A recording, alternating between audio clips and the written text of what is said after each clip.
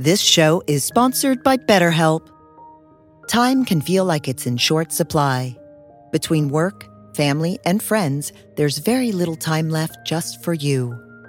What would you do with an extra hour in your day? What's important to you? Therapy can help you find what matters to you so that you can do more of it. It's a great way to increase self-awareness, build a greater sense of purpose, deal with overthinking, and more. If you're thinking of starting therapy, give BetterHelp a try. It's entirely online and designed to be convenient, flexible, and suited to your schedule. Learn to make time for what makes you happy with BetterHelp. Visit BetterHelp.com/BeHereNow today to get 10% off your first month. That's BetterHelp, HELP.com/BeHereNow.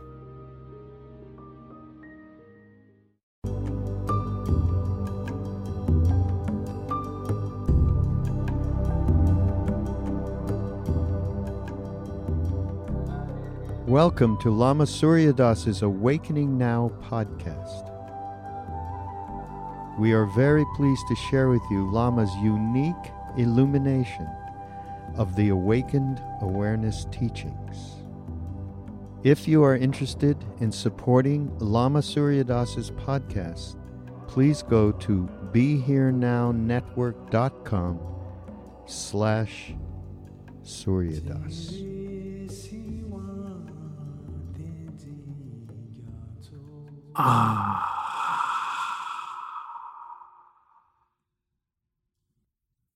So we've been practicing Chögyud, the main practice of Dzogchen, in Dzogchen tradition, in the mainstream of Dzogchen, and there's many different revelations, termas, many different variations, but the mainstream of Dzogchen, there are three main practices: Rushen, subtle discernment, separating the wheat from the chaff, or the essence, the kernel from the husk, subtle discernment. Chögyud, the main practice, cutting through, seeing through, being through, naked awareness, natural meditation, Chögyud. And third, Togel, leap over, being there, starting from the top, Togel. Hard to translate. To means top, and gel means like over or transcending. Sometimes called leap over, but that's a little hyperactive for me. Being there, I think, in the spirit of Peter Sellers is probably the best translation for me. Being there.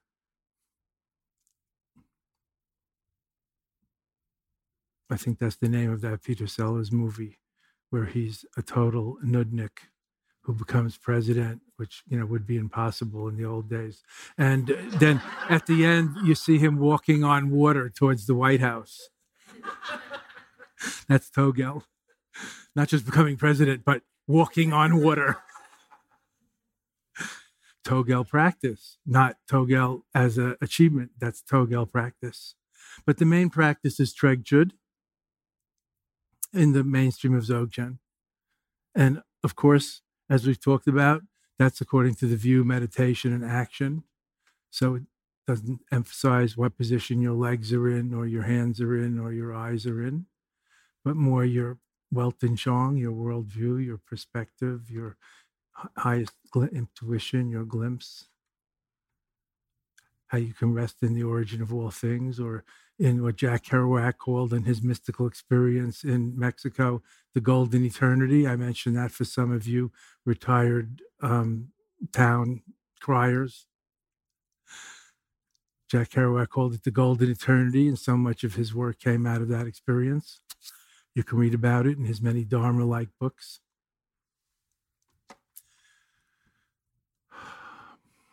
Beginning with On the Road, which has so much Dharma, and Gary Snyder and Zen and Dharma, Allen Ginsberg and Dharma people in it. Or if you like a more traditional, homegrown Buddha Dharma mystical experience, Ralph Waldo Emerson, the first American philosophers from near here in Concord, Massachusetts, where the Concord grape comes from, so sacred to many of our drinking habits. Ralph Waldo Emerson, the first American philosopher, did I say that? The great transcendentalist, Thoreau's mentor, who was a preacher and his father, Minister Emerson's church, Emerson Sr. in Concord, until Ralph Waldo Emerson was a minister there in a First Unitarian Church, until he had a mystical experience, which he described as being like an infinitely vast, transparent eyeball, which was God's eye. Are you with me? That's the big Tigli, the ultimate sphere, the Buddha mind. And everything he did after that, you can read him saying this, he said, came out of that experience. His philosophy, his speeches. He left the pulpit and he became a wandering speaker and teacher. And he wrote all those books, including classics like On Nature and so on, where he saw God, the light, the divinity, and everything through that transparent, vast eyeball, all-inclusive mandala. Great transparent eyeball. It's a great image. Even when we do a 49-day dark retreat in the Dzogchen tradition, you can read about this in Namkhai Norbu's book. You visualize a luminous eyeball here and you sort of become it or something. So this is the timeless wisdom. And I mention this because some people have their own experiences. I hesitate to mention special experiences. Some teachers talk a lot about miracles and other things because it gives conceptual obscurations. We start to look forward to it. Or as soon as we get close to it, we start to overthink it. And then all of a sudden the ego is thinking and you lose it.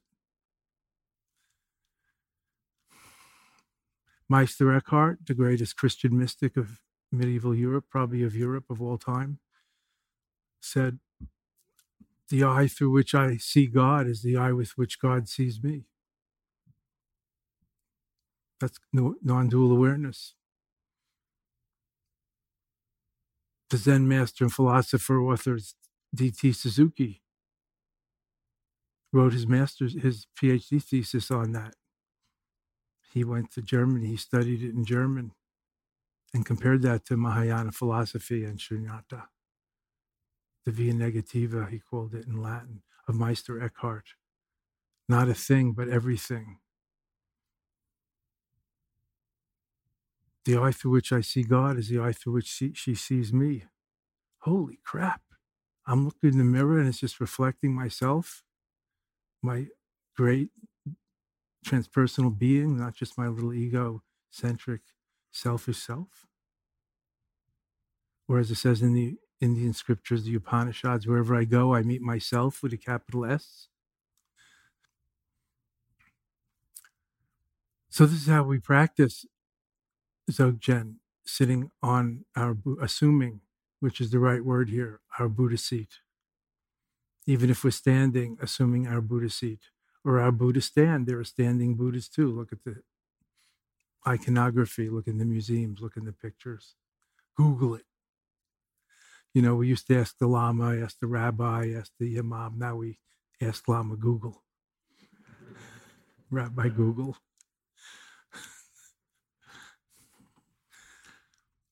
It's amazing the things you can ask. If Google doesn't satisfy you, try asking Siri or the next version, Alexa. One of my friends said, "Do you have Alexa in your house?" I said, "No." "What that?" You know, they were young. I had no idea what they were talking about. They showed me when I was at their house. "Alexa, do you love me?" And Alexa's somewhere in the house, you know. You know, it's a little thing, but I'm exaggerating. "Alexa, do you love me?" "I love you in the way of serving what you need." She was a great, fantastic answer. "Alexa, what is the meaning of life?" What you put into it. Amazing. Guru Alexa, who knew?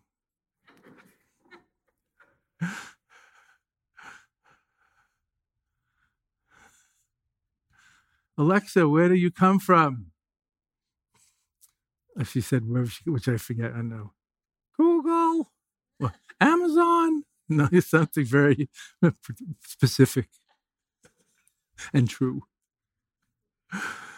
Oh, that we could be so specific and true without getting hung up about it, if we come from other planets, what is the meaning of life, and so on, which is all on the level of thinking, which can only get you so far. I mean, the truth is even oneness can only get you so far, so don't get hung up there either. Or noneness, emptiness, shunyata, which could be nihilistic. Don't get stuck or fixate on that either. Thus the Heart Sutra, talking about awareness, says, cultivate the awareness or the mind that sticks nowhere, that fixates nowhere, that attaches nowhere. You can read about it in the Diamond Sutra, the Vajracharaka Sutra, spoken by Buddha, supposedly. Cultivate the mind, cultivate the awareness that attaches nowhere, that fixates nowhere, that sticks to nothing. I like to think of it as the Teflon mind. We need a sticky flypaper mind to memorize things, if we're a doctor, or memorize our passcode to get into Alexa or something, whatever, into our cash window or into our, handheld maybe. But that's the sticky flypaper mind, and we need that, the rational thinking mind. That's the relative side of life, the karma, cause and effect, where there's virtue and vice. There's right passcodes and wrong ones, meaning it works, it doesn't work. That's like Buddhist morality. Not that you're a sinner forever and go to hell, or you're a saint forever and go to heaven forever, but whether it's healthy or unhealthy, wholesome or unwholesome, like it works or doesn't work. So we need the sticky flypaper side of our mind to function in the relative world and remember how to drive home from here, or what train to take, or what our address is, or how to get to our sleeping place when we leave here. But also we also have the Teflon side of our mind to use when needed, so things don't stick and burn and die there, get impacted. You know what I'm talking about? That's called non-attachment, equanimity, letting go. In Buddhism, non-attachment, usually. So we cultivate that in our meditation practices, not just Dzogchen. The non-attachment of letting things arise and dissolve, emerge and submerge, merge back, like waves in the sea. The waves never leave the sea, and yet in the relative we can count them. We can say big waves or small waves, or far apart or close, and other kinds of waves, whirlpools, tsunamis, icebergs, and so on. Different states, same nature. Similarly with the thoughts and feelings in our field of consciousness, which is really our body-mind continuum, not just our head or mental mind. Physical sensations arise and dissolve. Everything is impermanent, and so on. And we're not in charge, so no self also means ownerless, governorless. Anatta, governorless, ownerless. So if I say we're not responsible, don't make that your slogan in the rest of your life. We're also responsible. But in this sense, we're not responsible really. Whatever in the meditation, everything's taken care of. We're in a safe container, so we can have a formal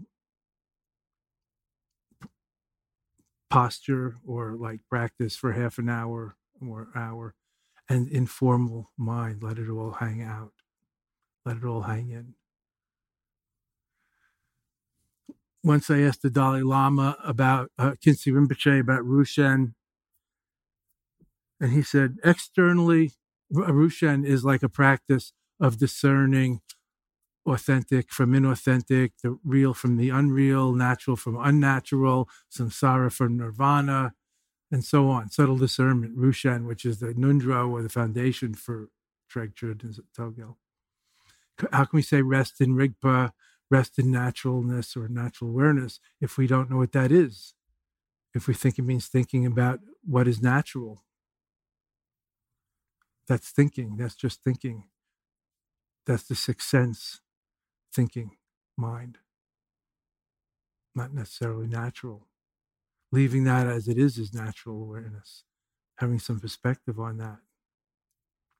So I asked Khyentse Rinpoche once about how do you practice this cut loose, let it all hang out, Rushen, in daily life. He said, externally, with a moral character and ethical behavior, according to circumstances, conditions, and laws, like a monk or like a good Buddhist layman, with a certain amount of precepts like not killing and stealing and all. And internally, like a Mahayana bodhisattva with altruistic, compassionate, generous, unselfish, patient attitude. All the paramitas, the Panacean practices of the bodhisattva, the paramitas. Internally.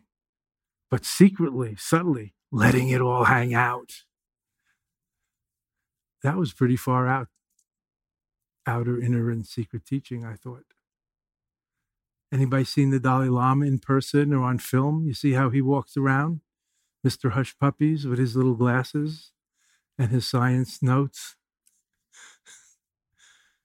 He's very interested because he studies everything. He has a doctorate of divinity, but he's like a junior scientist also. And he's just awake to everything. So he's interested, like psychology, modern psychology and things like that, and neuroscience. Outwardly, like a monk. Inwardly, a bodhisattva with that noble heart. Altruistic, compassion, unselfish, well-tamed,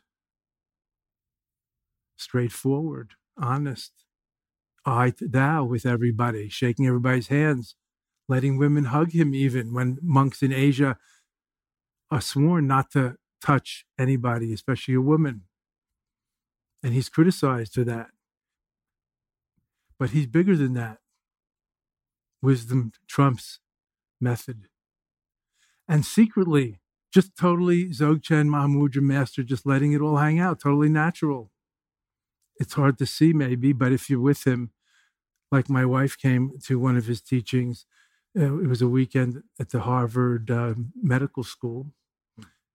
And there were different presenters. I presented meditation in the morning, but he was the main speaker a few hours in the morning and afternoon.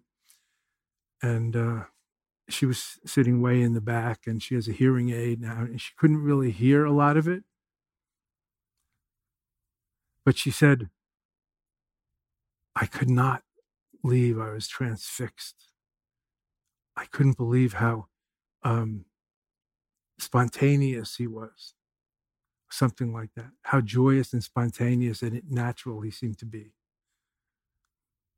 And her example was, he even kept scratching his smallpox vaccination in his arms, just like me. That's what she said. So we connect in so many different ways. Do you get my point? The woman has an MBA. I thought she would probably leave in the morning because she wouldn't be able to hear what he was talking about and so on. She was riveted by his bhav, his presence, his way of being on those outer and inner and secret levels. She got it because she has a clear mind and a good heart, and maybe some karma connection with the lineage, being attracted to me and it. I never told you this probably, but when His Holiness Drukpa Rinpoche, the head of the dragon lineage, whose picture is over there, it's in the back row. How unfortunate for his picture. For him, I mean. He must be fuming over there in Nepal. He's still young, speaks excellent English. He's like 50. Our Martha, who usually sits here, is over there for a month retreat with him and his assistant Lama, who's coming here at the end of August, Kamtrul Rinpoche. Drukchen Rinpoche was in New York once, so we went down to see him, and he was speaking at the Oriental Society, which is a nice museum-like place in New York. And he was up on the podium talking about his Live to Love project and cleaning up the Himalayas and educating women in the Himalayan villages where they get no education usually, and things like that. which, I was very inspired by.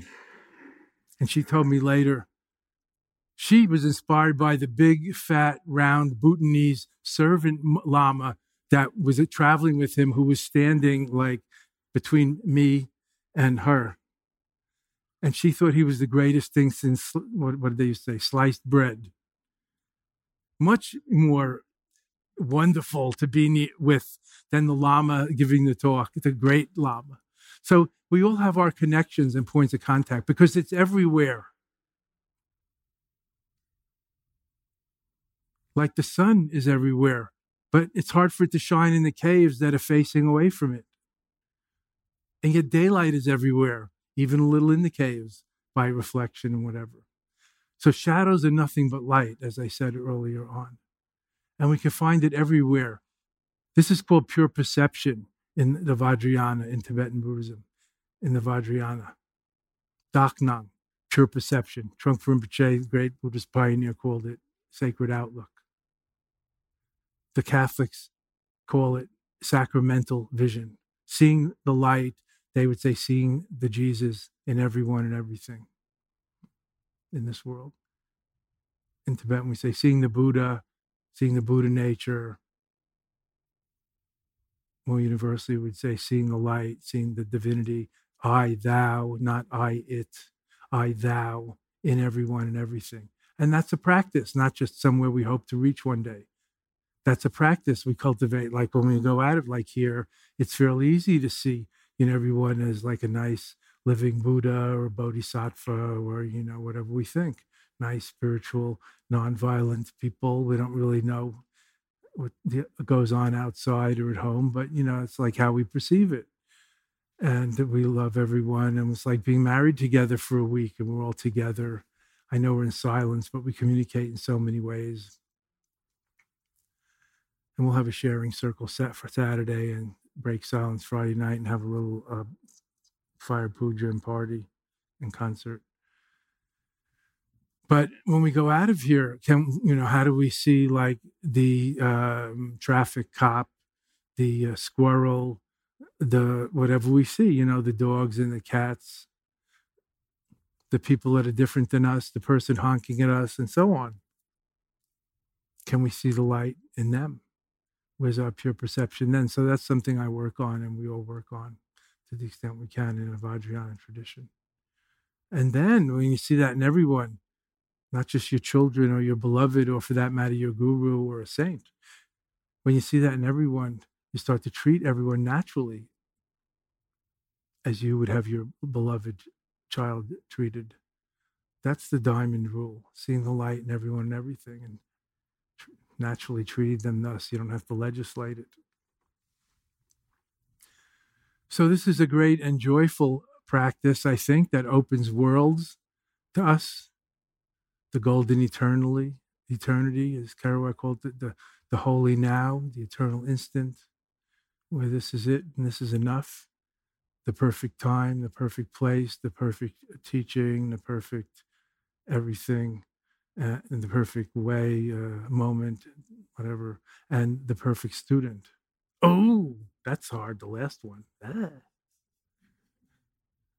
We were fine until then. So consider that. What's keeping you from that? The five perfections, as they call it in the Vajrayana. That this is it, that everything is it. What's keeping you from it? Or from seeing through the illusion of separateness right now? Separate from it, however you conceive it. Remember, the kingdom of heaven is within. This isn't just a Tibetan idea.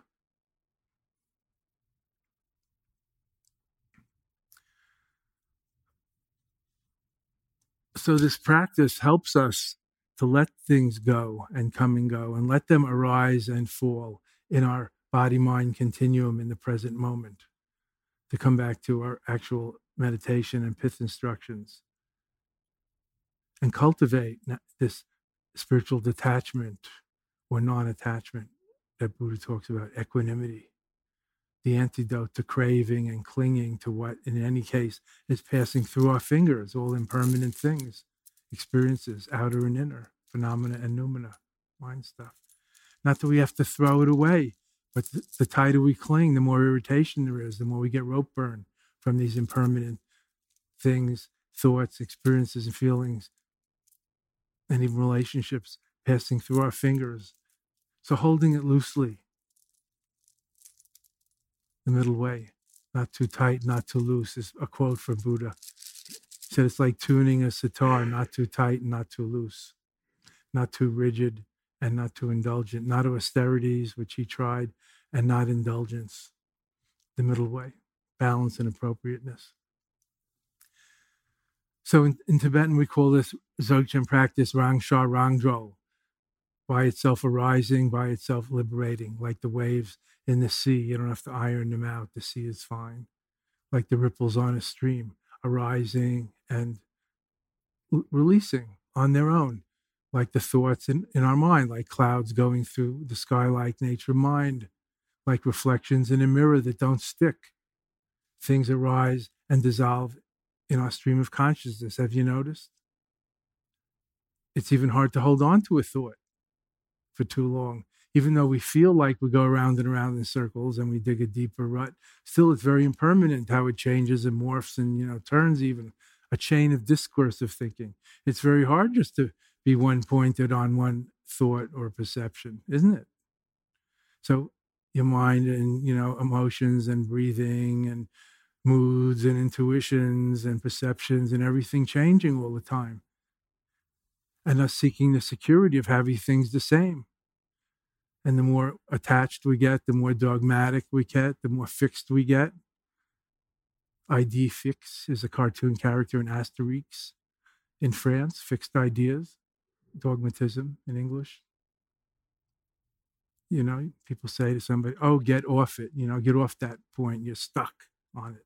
Do we want to be stuck that way by crazy glue and concretizing things so we'll feel secure in our concrete bunker like a turtle with its little appendages pulled in under the shell of invulnerability? Is that our way of life? Or an ostrich which just headed to sand and its ass up while the sandstorm goes through? The shitstorm is moving through and our ass is going to get blown away too and take our head with it. Or if the head is really, concrete, safe in the bottom of the hole there, the head's just going to stay there when the body gets blown away. This is not recommendable. The ostrich lineage, denial, pretending it's not there. Leaving one relationship and entering another relationship and then coming to the same impasse, having the same problems. Who brought this can of worms? Oh, I'm the common denominator in these two relationships, not the other one. So Rangsha Rangdro is a Tibetan term, Dzogchen term. That's good to know because there's different translations of it, like self-liberation, self-liberated awareness. Don't forget the hyphen. This is not about the self or the not self. This is about by itself arising, by itself liberating. If you read Dzogchen books, it can be confusing. It's about self-liberation. It's about things by itself arising in the, let's say, from the moment, field of consciousness. It could be bodily sensations.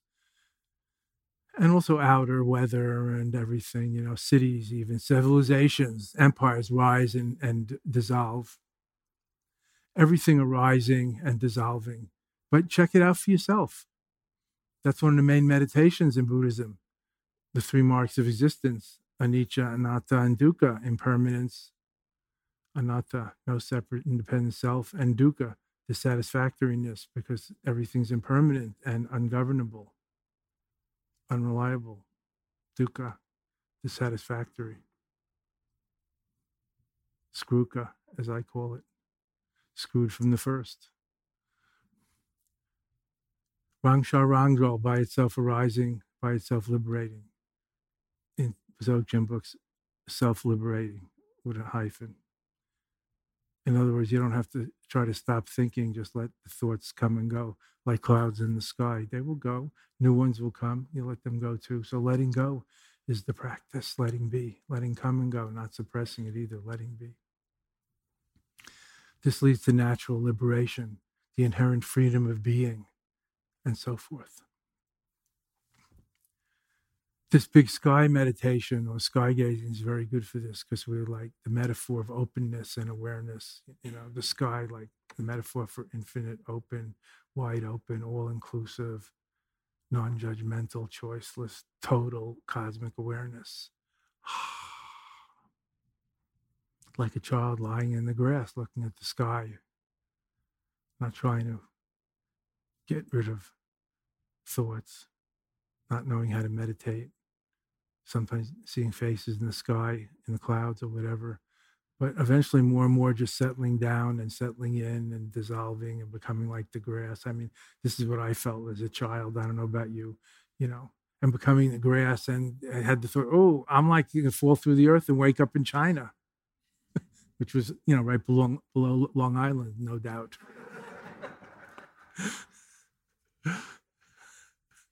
Yeah, in Tibet, probably, in my case.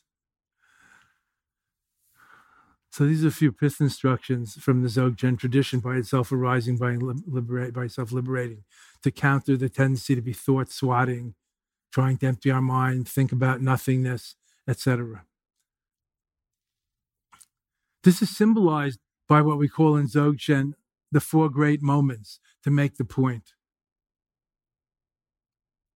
Also, it's a little amusing. To make the point, what are the 4 great moments? I'm looking around. Who can tell me? You Dzogchen scholars. Sarah Chucky Bauer, don't cheat and look at the computer. What are you doing there? I know what you're trying to do. I know you are. Just tell us, what are the 4 great moments? The 4 great moments are falling asleep, death, sneezing, thank you, and orgasm. I'm sorry to say orgasm in this holy of holies, but this is a tantric tradition. Falling asleep, death, the moment of death, so the moment of falling asleep, the moment of death, the moment of sneezing, and the moment of orgasm. This is in the Tibetan text. What is the common thread? That's the point of this little trope. Mind stopped. Okay. Very good. 50%. Any other guesses? I didn't hear. Letting go. Very good. 50%, even though that's completely correct. I only give 50%. You have to supply the rest. Letting go. Any other? Sudden transformation. Very good. 50%. Any others? Common point of those 4 great moments? What? No thought. Very good. 50%.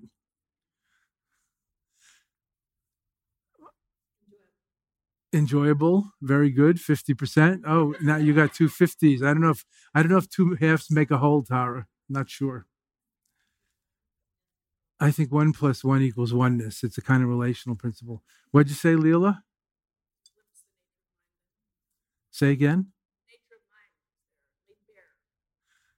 Very good. 50%. The nature of mind is laid bare. That's an astute observation. Very Buddhist or mind nature oriented.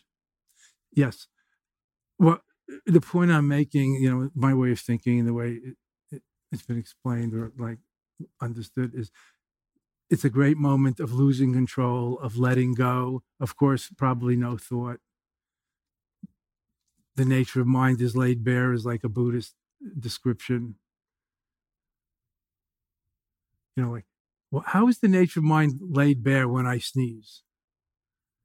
But yes, loss of control, letting go, probably no thought, enjoyable, sure, etc. What about orgasm? Loss of control, letting go, probably enjoyable. Yeah, enjoyable. We'll go that far, etc. No thought, maybe, probably. What did you say? Transformation? Yeah. In this, we're not really talking about the transformation, more like direct access to what's always there. Nature of mind laid bare. But yes, you could say small mind transformed into big mind, let's say, or, the bubble bursts in the sea, let's say, for the moment, then congeals again. The bubble bursts in the sea from which it's never left. So if you can see through yourself without dying, without orgasming, without sneezing, without falling asleep, you see through yourself and see that you're just through the bubbleness of your self-centered, separate self, ego-centric perspective, to the sea in which you're always part of, the sea which is just completely through and through you. That's an image of, like, in Judaism, it says the spark of God. Rabbi Akiba was the spark of God. The Baal Shem Tov was the spark of the soul of Rabbi Akiva. You with me? Fire and spark, bubble and sea. So spark might seem a little separate from fire.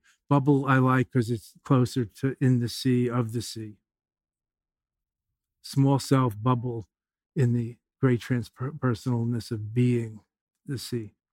So that's the principle of this Dzogchen practice: letting go, letting come and go, letting be. Pleasurable, cozy, not austerities, not emphasizing fixed posture, not movement or long duration. Laying bare the nature of mind, opening to that and resting in that, and the other things that we heard. Loss of control. I'm not going to say no thought. The thoughts are fine, feelings are fine, everything is fine as it is, all complete, all perfect, great perfection. Questions? In the back row? Yes, sir. Quiet one. Yeah, I'll try not to be so quiet. I have a confession. I bought the 3 Pillars of Zen in about 1975, and I put it on my shelf, and it's still on my shelf. That's good. That's very auspicious. I did a decade later read Cutting Through Spiritual Materialism. That was my introduction to Buddhism. Wonderful. Classic.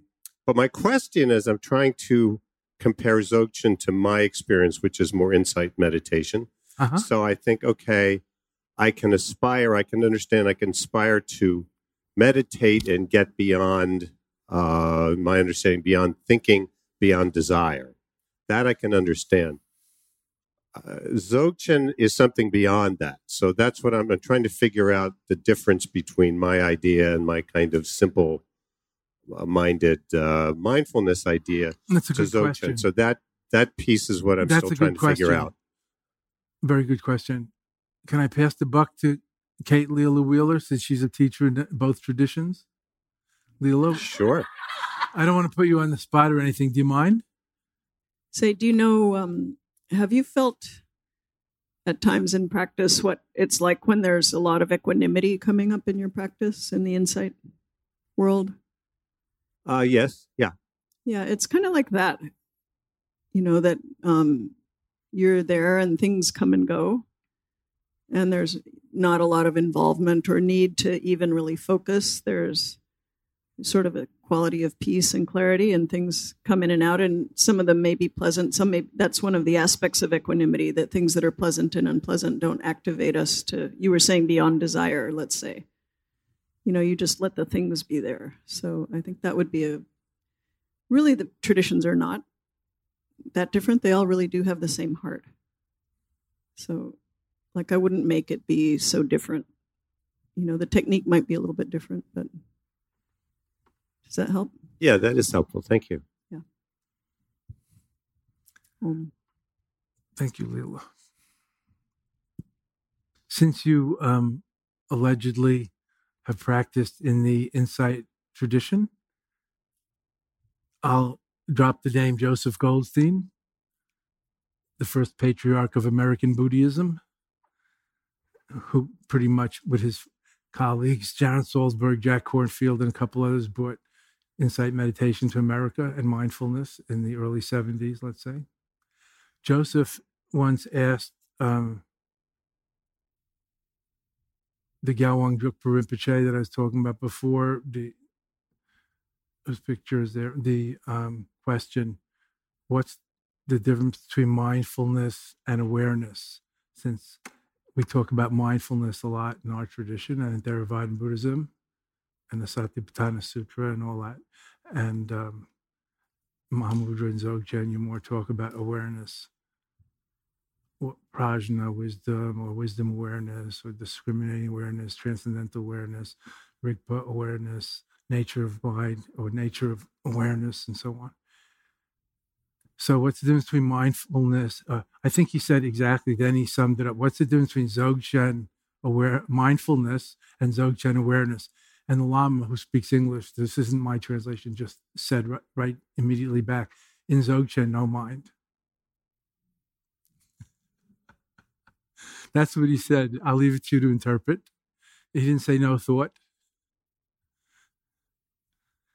Then he and I and others, we were with the great Tulku Urgyen Rinpoche, whose sons teach here sometimes, Sokni Rinpoche, Chikanyima Rinpoche, Minjo Tulku, and others. The great Tulku Urgyen, we asked him, we were in Nepal, we had a retreat with him, a Dzogchen center, organized a retreat of this kind, sort of, not a lot of rituals, etc. I think it was 5 days. I think Kate Leela Wheeler was there, but I don't know. She goes to a lot of retreats. I can't remember. She's totally at that one, but probably. Joseph or Sharon, somebody like that, asked the great Dzogchen master, what's the difference between mindfulness and Rigpa or awareness, or mindfulness practice and Rigpa practice, awareness practice in Dzogchen? And he said, in mindfulness practice, it's kind of like having a searchlight, or focusing on the objects and their impermanence or selflessness or dissatisfactoriness or whatever. So it's like a little reaching out, like a search beam reaches out in the sky to pick out planes, something like that at an airport, or, in a war in the old days. Now we have computers, I guess. I don't know. It's a little more of the act of reaching out. And the Dzogchen awareness is less active. It's more like the mirror that just clearly reflects whatever appears in it. So you could see that in the mindfulness and Theravadan text, a lot of the object of attention. And the Dzogchen text about the awareness of awareness.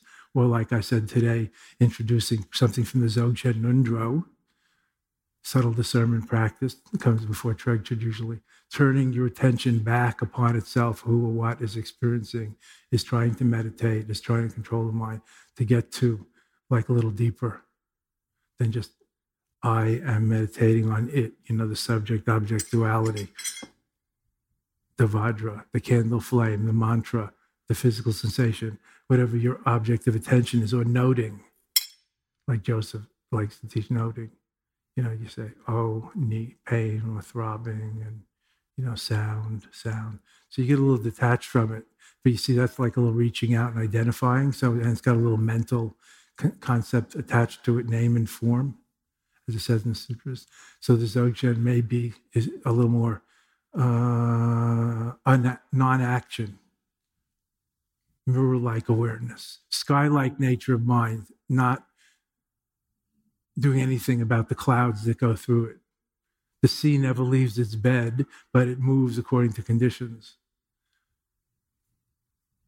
So that's a few thoughts.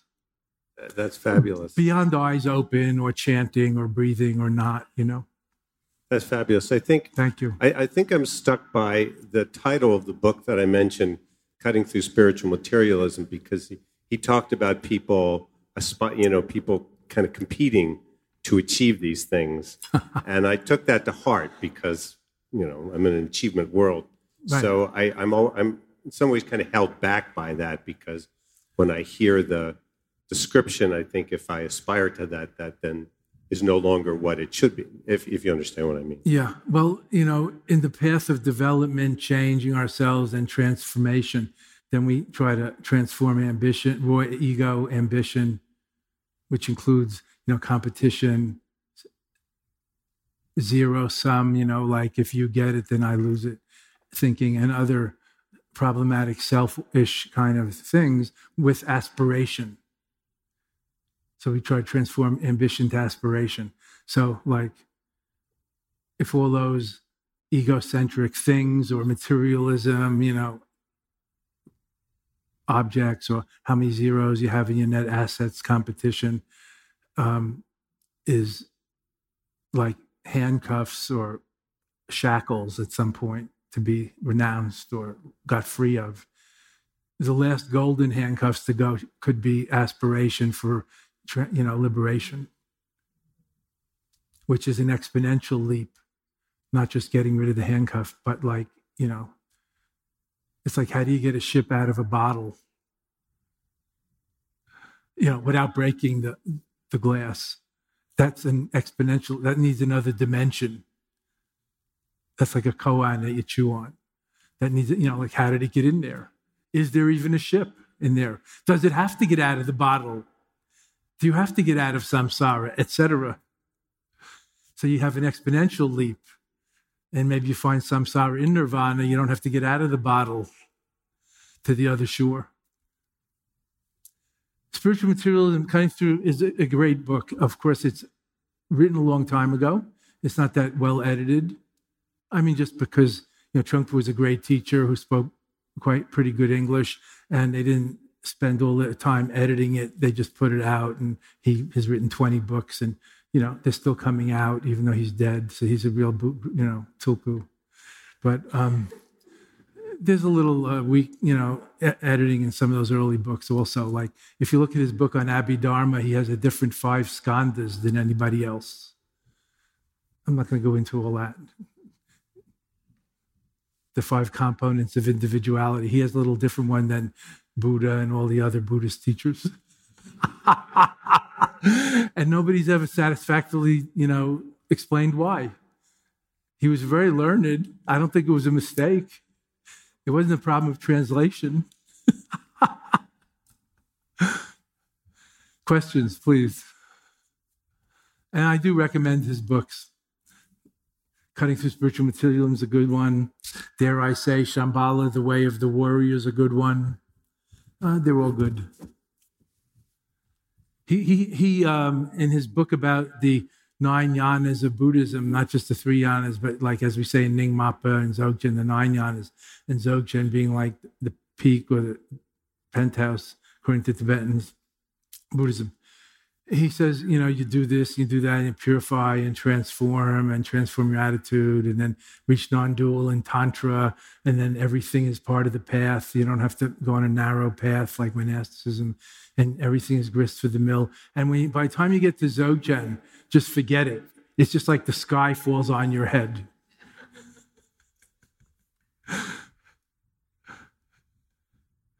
There's no way to conceive or, think or hope for what that could be like. Questions, please. Yes, Rob. I have a question regarding how to use the Tibetan Book of the Dead. Mm-hmm. Currently, as a living person, what I do is I listen to a recording of it randomly through my iPod when I work. But I enjoy it a lot. But what I want to do is give instructions for people to read it to me when I'm dying or passed. And one of my questions is, do they need to read it out loud, or can they read it to themselves? And can I read the minds of them reading it? Read it out loud. Read it out loud, okay. Yeah, but it doesn't mean they have to read every word of the whole book.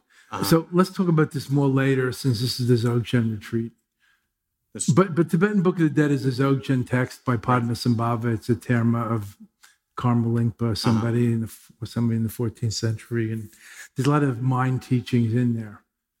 Right. So the better you learn those, the better that you don't have to hear it from someone else at the moment of death. Right. And you can also practice dying in those 4 moments, like when you're falling asleep. You could practice that, looking into going the light. Okay. Orgasming, sneezing, and the other one. I sort of taught this. I was asked and pushed into teaching this at the Buddha Fest in LA about a month ago. And the way the organizers set it up, it was the opening night, a Friday night of a weekend that went until Monday or Tuesday. And a Tibetan musician of some note, whose name I can't remember at the moment, was going to be playing Tibetan instruments, and his brother was going to be doing the Black Hat Lama dance with all the brocade robes and all, and they were going to turn the lights out at the crucial moment. And I was supposed, Lama Sultamaleone and I were supposed to read the Tibetan Book of the Dead alternatively to the audience who was meditating, and they were going to see this black-robed Lama dance in the shadowy darkness of a theater, 300 people. So first, Lama Sultim died and didn't come. She didn't come. So I was there. So then I had to read the whole damn thing. And then it had been edited, just for the good part. So it was like Thomas Jefferson's Bible, which is actually not a bad idea. About Jefferson's Bible. He took out all the parts he thought Christ never said and then published it, or has his own, version, which is fantastic. Anyway, so we were doing this, and it was pretty good. I thought, wow, this is a great meditation practice, and also with some of the ambiance, visual experience, sensory deprivation, sensory stimulation of a different kind, the unknown, the mystery. It was like a mystery rite.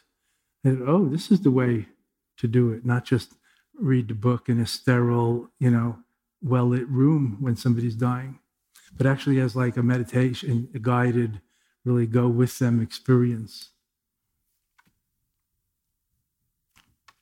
Last question. We try to stay on schedule here, mainly because Captain Menla runs a tight ship. Yes. Really specifically, holding at the bottom of a breath, right? I feel that contraction every time. Every time, you mean when we're doing the exercise, or every time we're doing the 45 or half hour meditating? Yes. Okay. Comes and goes, but that's one place really clearly where I can feel somewhat, I got lots of holding on, but that's a really specific point that brings me back a lot. Down there? Yeah. What does brings you back mean? Maybe brings you back is good. Maybe it brings your head down to your aura, out of your ivory tower. But what does bringing back, what did you say bring back mean? Brings you back mean? Not being able to let go, relax. Do you usually have tension there? Is that your spot? Not headaches or neck aches or shoulder and back aches? Yeah, when we do the breath, I can feel the disconnection between all the pieces.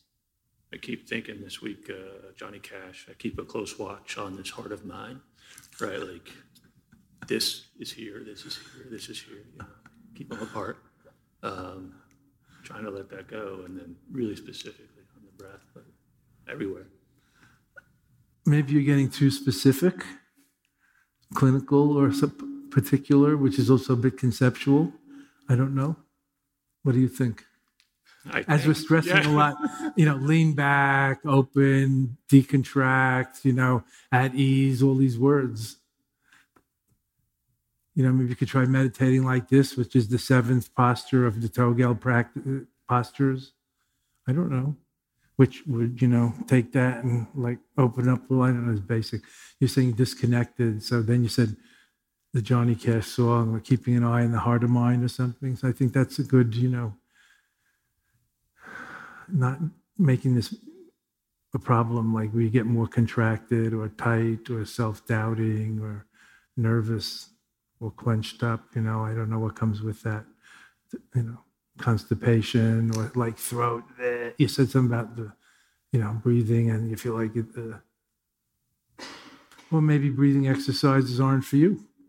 We just did a little homeopathic dose in the beginning of this session of breathing exercises. So some might say, well, if you did a full, 9 or an hour, a half hour, you might loosen up those blockages and, it's like exercise. You can't do too much on the first day, and then the next day anyway.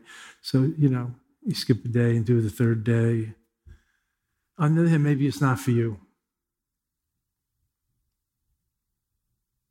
Have you been having that problem before in your practice?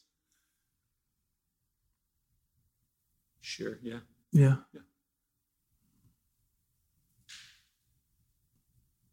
Well, I said a few things, maybe see how it goes. And even leaning back, or try meditating lying down or standing. I don't know how much. Do you do exercise? You work out? Do you work it out that way? The energy, involved? Tried it all. So does that work for you? Still trying. Yeah. Well, we're all still trying. But trying with a sense of humor and trying, you can't really try not to try. Effortless effort, is a balancing point. It's like riding a bicycle. When you learn to ride, it seems like you're just always like that, rigid, but you're really always adjusting. That's called riding, right? Or a horse. In the beginning, it's such a struggle to get your balance on a bicycle when you're a kid. But after you get it, then you're always adjusting a little. It's not a fixed thing. So we're still trying. Let's see how it goes. Good luck.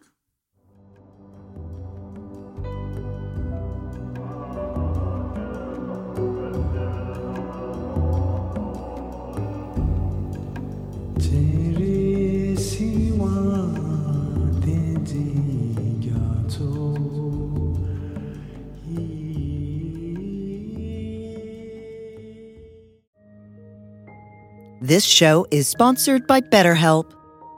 Time can feel like it's in short supply.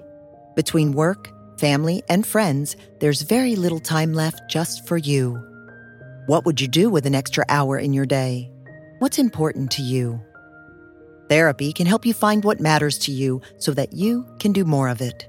It's a great way to increase self-awareness, build a greater sense of purpose, deal with overthinking, and more. If you're thinking of starting therapy, give BetterHelp a try. It's entirely online and designed to be convenient, flexible, and suited to your schedule. Learn to make time for what makes you happy with BetterHelp. Visit BetterHelp.com/BeHereNow today to get 10% off your first month. That's BetterHelp, HELP.com/BeHereNow.